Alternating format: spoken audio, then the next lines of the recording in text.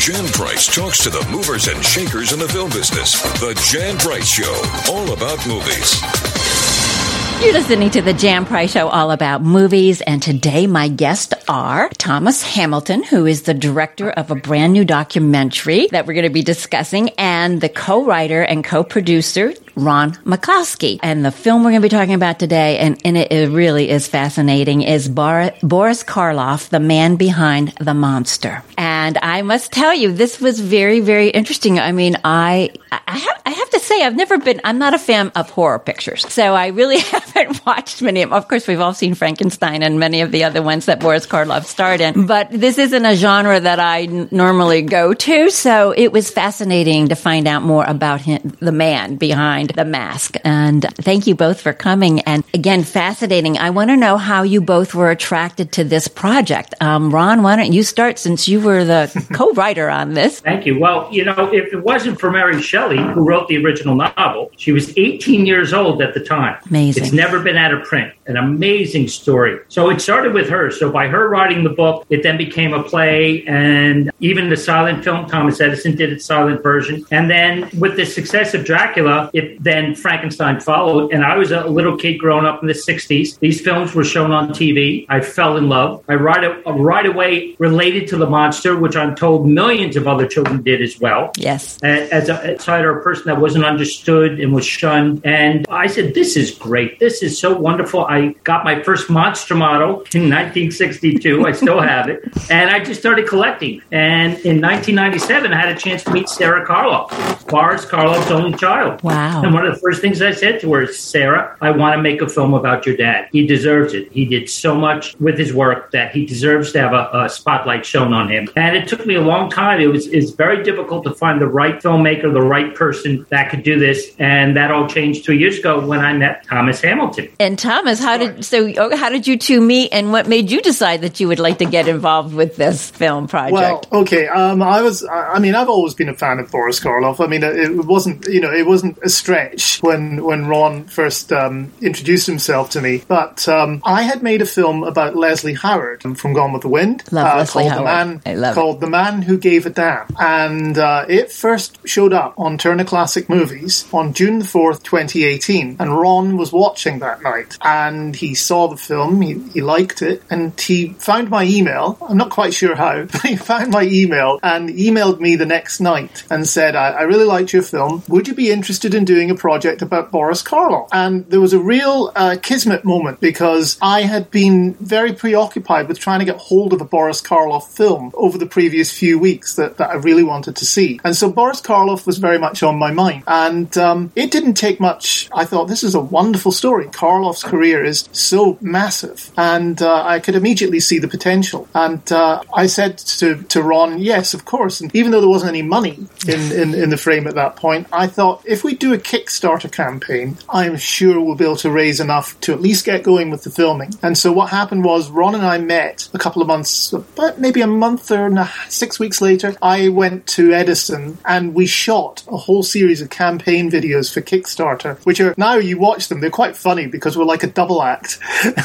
And we're sort of trading quips about Boris Karloff. And the campaign started that September, funny enough, when I was in Toronto. And it did very well. And we were able then the following month to go to LA and start shooting all these interviews. And it was just a kind of roller coaster from there. But I was very happy to be involved because it was just such a great story. And also, I was interested in the fact that I could explore the life of this guy, his acting, and the way, he always brought something more to the table than you would expect in those films. So it was a real joy. And it's fascinating for me. There were a number of, there's so many things in this movie, but he never gave up. He had a lot of setbacks. It wasn't that he was an instant star by any means. And he started in silent films and on the stage, and he traveled, he was from England originally, as you know, and then traveled, to Canada. And I just love the fact that he persevered. He never, ever, and that, even though he sometimes would leave to go make money doing other jobs, which was what you have to do when you're an actor. You don't make money right away doing it, if ever. and he persevered with that. So to me, that's that little engine that could. I love those stories about people who don't give up on their dream, and he had this dream. So why don't you tell the audience a little bit about his big break and how because he was a background actor in many films, and how he actually broke into starting to become more mainstream. Well, Allison, I'm sorry. That's all right. Go ahead. Dan, I believe with you 1,000%. When I first sat down and thought of telling the story, one of the titles I thought of was called Opening Doors. And here's what I meant by it. When he was on the other side of that door, waiting to walk in for that first time, he was a struggling actor just trying to make his bills, trying to feed his family. When he came through that door and Whale did that close-up, he became a star. And his life changed, and everything changed after that. But you're absolutely right. He just never gave up. He was 44. By all rights, he should have quit. He should have gone on to something else and say, look, I'm not going to make it. But he didn't. And in many ways, that's how I felt about this film. I said, I can't stop. I've got to get this story told. I have to make this film. And it changed when I met Thomas. So, Tom, tell Jan about the background of Karloff. Well, as I said before, when Ron contacted me, it was clear to me that we could raise funds through Kickstarter and we could get attention as well. And having previously made a film which everyone told me was basically impossible to do, which was the Leslie Howard one, I thought, well, I know I can make this film, and I know that we can do it, and we just have to keep going. And it's very much the Karloff approach. And Karloff's big break, of course, as you know, was Frankenstein. But one of the things that I wanted to try and avoid in this film was the usual sort of, it starts when he's born and it follows him through and eventually becomes successful, because I'm thinking this is a 21st century audience. If we don't get them right into the center of the story at the beginning, we're going to lose their attention. And so I thought it was important to start as he becomes successful. And then into the film, 30 minutes in, that's when you go back and you start revealing what made the man what he is. And then that sets everything up for the rest of the film, because you start seeing how conscientious he was, and he does Screen Actors Guild, and you understand where that's coming from because you've seen the background by that point. But I felt it was very important to kind of really bring the audience in and give them some of the most exciting images at the beginning so we could really have their attention. He believed a great deal in luck, too. He felt that he was a very lucky man. He used the phrase being on the right corner at the right time. And there's a story about how he got in the criminal code. He went down to see his agent. His agent wasn't there. So he was going to go to one of the clubs that he belonged to, and he says, no, I owe dues. I can't go there. He was going to go get a coffee and a newspaper. He says, no, I don't have money for that. So then he said, well, let me stop by the Actors Equity building. That's where my post office box is. Let me see if there's any mail. And while he's there, the woman says, are you working? And he says, no, not at the moment. He says, they're casting for a play called The Criminal Code. Do you want to try out? He went right down there, got it. And that film was really important because it eventually led to Frankenstein, because he was in the play. And then when they made it into a film, Howard Hawks wanted him in the film. And then things started going after that. Again, just amazing. And I love the way, Thomas, that you did film it, that you did pull us in right away and then, unfolded the story along for all of us. And yeah, it was amazing how he was one of the founding members of the Screen Actors Guild. He was very instrumental in getting. You want to talk a little bit about that, Thomas, about how he got and how that all came about for many people, because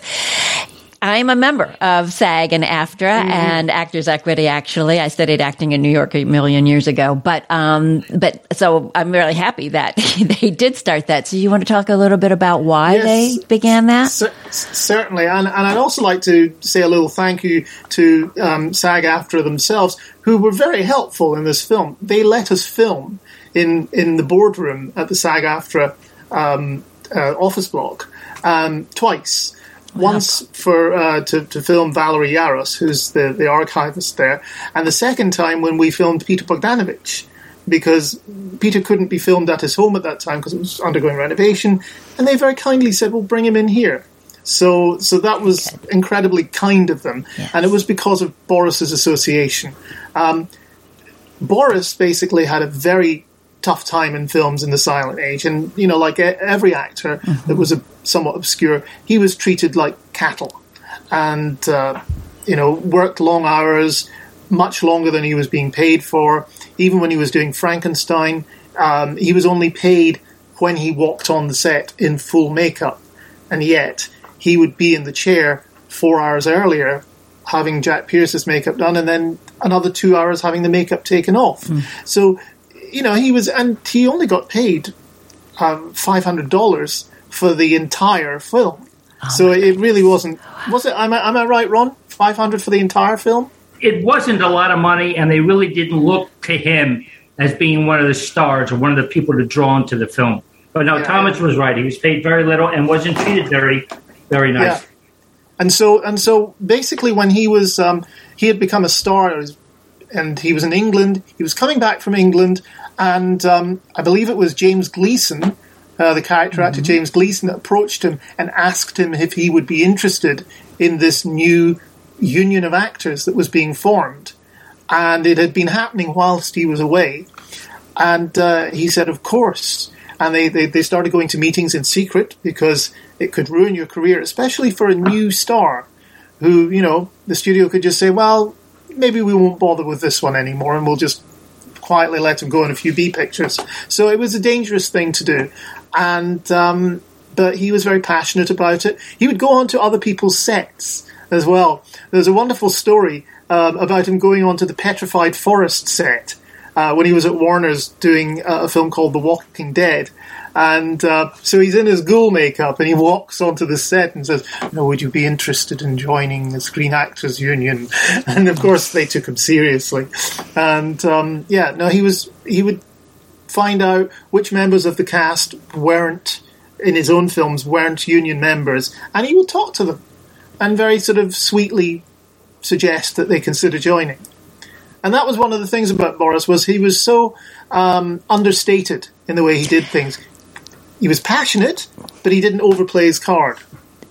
You get that, you definitely get that feeling about him, that he wasn't bravado or any of that. He was, he was very, very low key. Certainly his on-screen presence even belies that too, in the way that he played the monsters that he played. Frankenstein. I mean, let's talk about that, because the scene with the little girl with the flower. You both can take this. I'll start with you, Ron, because that was really fascinating. That whole story about that and how that changed the film. Go ahead. Yeah, it shows again what type of person he was. Marilyn Harris played the little girl, and when they first went out, it was a location shoot, so it wasn't done on the studio. They had to drive to get to the lake, and Boris was in full makeup, full costume, and he wasn't too sure how she was going to react, but she went right up to him, grabbed his hand, and said, "Can we ride together?" So right away they formed a bond, a relationship. And then when they got up there and the scene was about to take place, he disagreed with the director, James Well, on how it should be played. And, eventually it got cut out. And there wasn't much to know about that. But in our film, we get a chance to really delve into what happened and tell about how it changed the way that Karloff, in his mind, had a certain way to play the creature. In fact, one of our wonderful interviewers, Greg Mank, said that Well wanted the monster to be able to frighten people, but also to be frightened. And that's what Karloff showed after that scene, that the monster did not realize what he had done. Tom, what else do you have to say about that? I was going to say that from a directorial point of view, it was very interesting to me, because what I like to do in these kind of documentaries, I don't just want to sort of put a little bit of narration on and say this happened and this happened. I want the audience to experience it in real time, almost, and to see the process, because I think it's really fascinating, and it brings this film history to life. It stops being something that was 90 years ago, and it becomes something you understand and you feel right now. And so that's one of my favourite scenes in the film for that very reason, because I was able to build it up. And, we have the music of Laura Forrest Hay, really is quite something under that scene. And it's one of my favourite moments, just as storytelling. And you got access to, it's amazing, all of the things that you got access to. And you got access to, because there was 2 different cuts of that, or more than 2, was it? Yes. A couple different cuts to that film. So how were you able to get the original and then the edited version of it? Well, the thing is, the edited version was around for a very long time, and it was shown on TV in England and America right up to the end of the 80s. And it was towards the end of the 80s that they restored that scene back, and also other scenes with Colin Clive where he says, "Now I know what it is to be a god," that scene. And so actually I went to a friend who I knew had been taping stuff for 40 years, and I said, "Do you have an old copy of Frankenstein?" So he sent sent me the tape, and I just recreated the cut in the current version because it would have been very fuzzy. But I recreated the cut so that you could see it and experience it. Wow, amazing! That's amazing right there. The wizardry of filmmaking in that aspect. You have a lot of wonderful people in this film.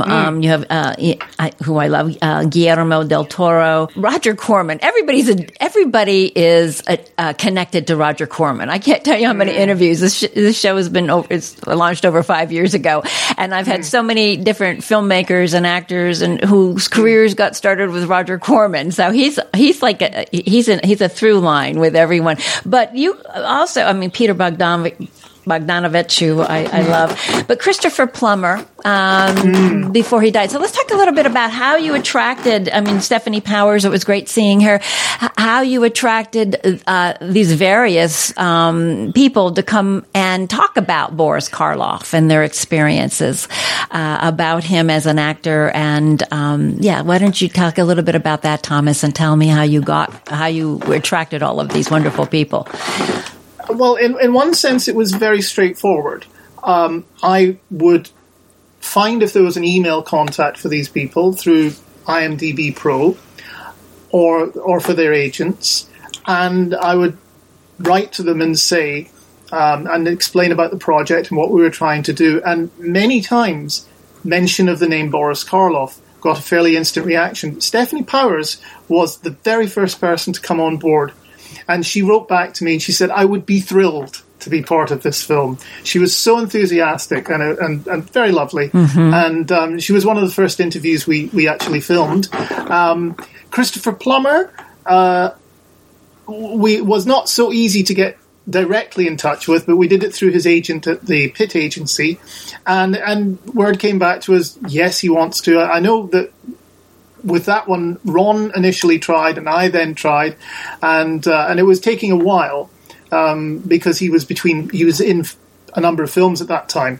And what eventually happened was my wife discovered that Christopher Plummer was going to be in Toronto at a retrospective of his own films, of his career. And so we contacted his agent and said, if we book ourselves into the same hotel where Christopher's staying, and we set it all up in our room, do you think he would be able to take 15 minutes? And they went to Christopher, and Christopher said yes, of course. And so he strolled into our room at 3:00, sat down, did this interview, which was beautiful, and was absolutely charming. Couldn't have been nicer. And so when it happened, it was so simple. That's a great story. Guerrilla filmmaking. That's what you were doing. A little bit, yes. Very polite. Yeah, and I also have to add that Christopher Plummer, to me, kind of took the mantle from Karloff as far as the type of acting and the fact that he did television and film. He would love to go back to the stage and do plays as well. And just a wonderful man. I mean, he worked with Karloff on television and also on the stage. And we were so lucky to get him. Yes. Just a wonderful presence. Oh, was that probably one of his last appearances before he passed away? I believe so, yes.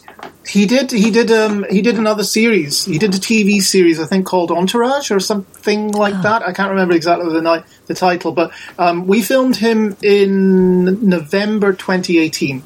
Okay. So there was a bit of time. Yeah. But I mean, he was in great form when we saw him, and just lovely man. I will tell you a secret, Anne. Not Anne, Jan. I will tell you a secret. I'm getting all kinds of names today. Well, this is the fifth interview we've done in a row, but the one interviewee that I was nervous about was Roger Corman. Okay. I started shaking before we went in the room with him because it's Roger Corman. Right. Huge in my life, just huge. So that was the one time I felt myself sort of quaking, but he was lovely as well. Yes, yeah. As I said, all roads lead to Roger Corman.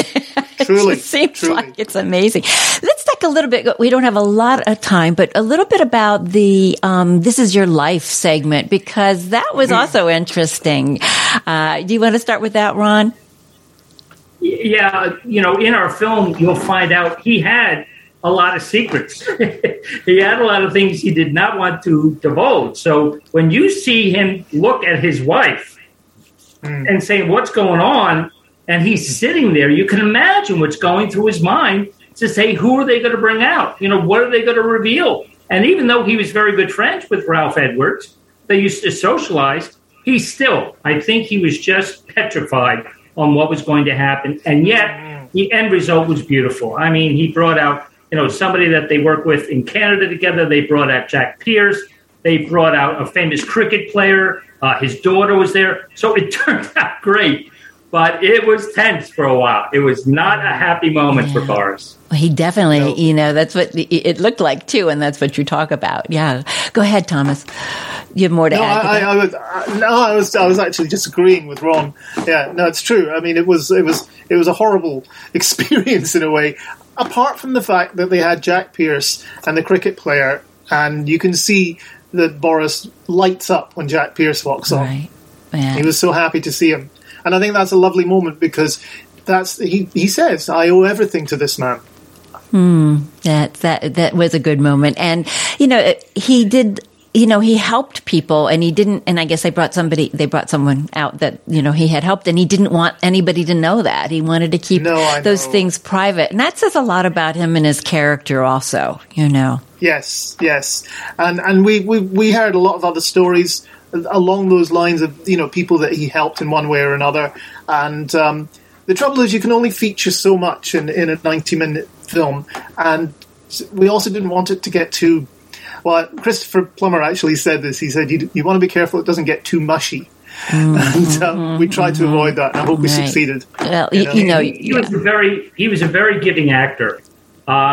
There's a term for when one actor is just talking into a camera and giving lines, and another actor's off camera. And usually they have someone else read the lines. But Boris used to be one of those actors that said, no, I'll read the lines so that person then can react to me. Right. So that was the type of actor he was. He really did want to treat them equally, no matter whether they were one line, two line, or a co-star. Yeah, you hear about that. And it always, when you hear about an actor being that generous, because you're right, they don't have to be there in that scene because it's a close-up of the other person. But it's much better if they can be there so they can really react. And not everybody does it, obviously. So it's really generous of the actor when they do that, when they don't need to be on the set. So I'd love to share something if I've got time. You've got because I'm going to ask you in a second, where can people see this? But go ahead real fast, Thomas. Okay. We have in the film, the moment I think that in his career that engendered that attitude to other actors is when he talks about Lionel Barrymore in The Bells,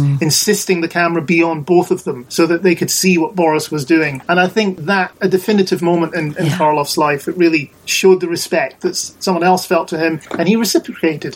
So wonderful. Where can people find Boris Karloff, the man behind the monster? Where can people watch it? They can find it in theaters from the 17th of September. It's playing in theaters across the United States. There's a website that I'm sure you can put a link up to that they can go to. And Ron, I believe in about a month's time. Yeah, if you go to the website, that's the best. It's called themanbehindthemonster.com, and they're constantly updating it. It's also showing some wonderful reviews that we've gotten. It shows also all the locations where it's being played, and I think almost on a daily or weekly basis, they're updating that list to know where more and more people can see it. And I'm sorry, Jan, where are you sitting again? You're in Hollywood? No, I'm in Carmel, California. Carmel. Okay. Yes. Because a friend of mine wanted to know in Hollywood, and this is what I love. It's playing in North Hollywood at a theater that's named after Carl Laemmle. Yes. Amazing. Playing up to the Laemmle Theater. Amazing. Well, thank you both. It's been wonderful. This is a great documentary. Everybody, this is a perfect time of year as we're going into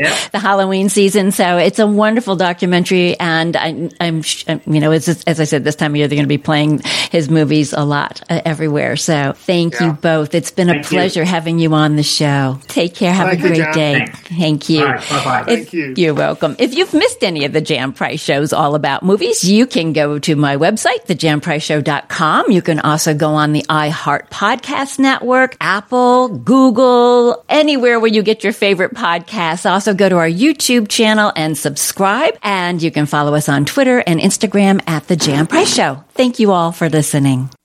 Jan Price talks to the movers and shakers in the film business. The Jan Price Show, all about movies.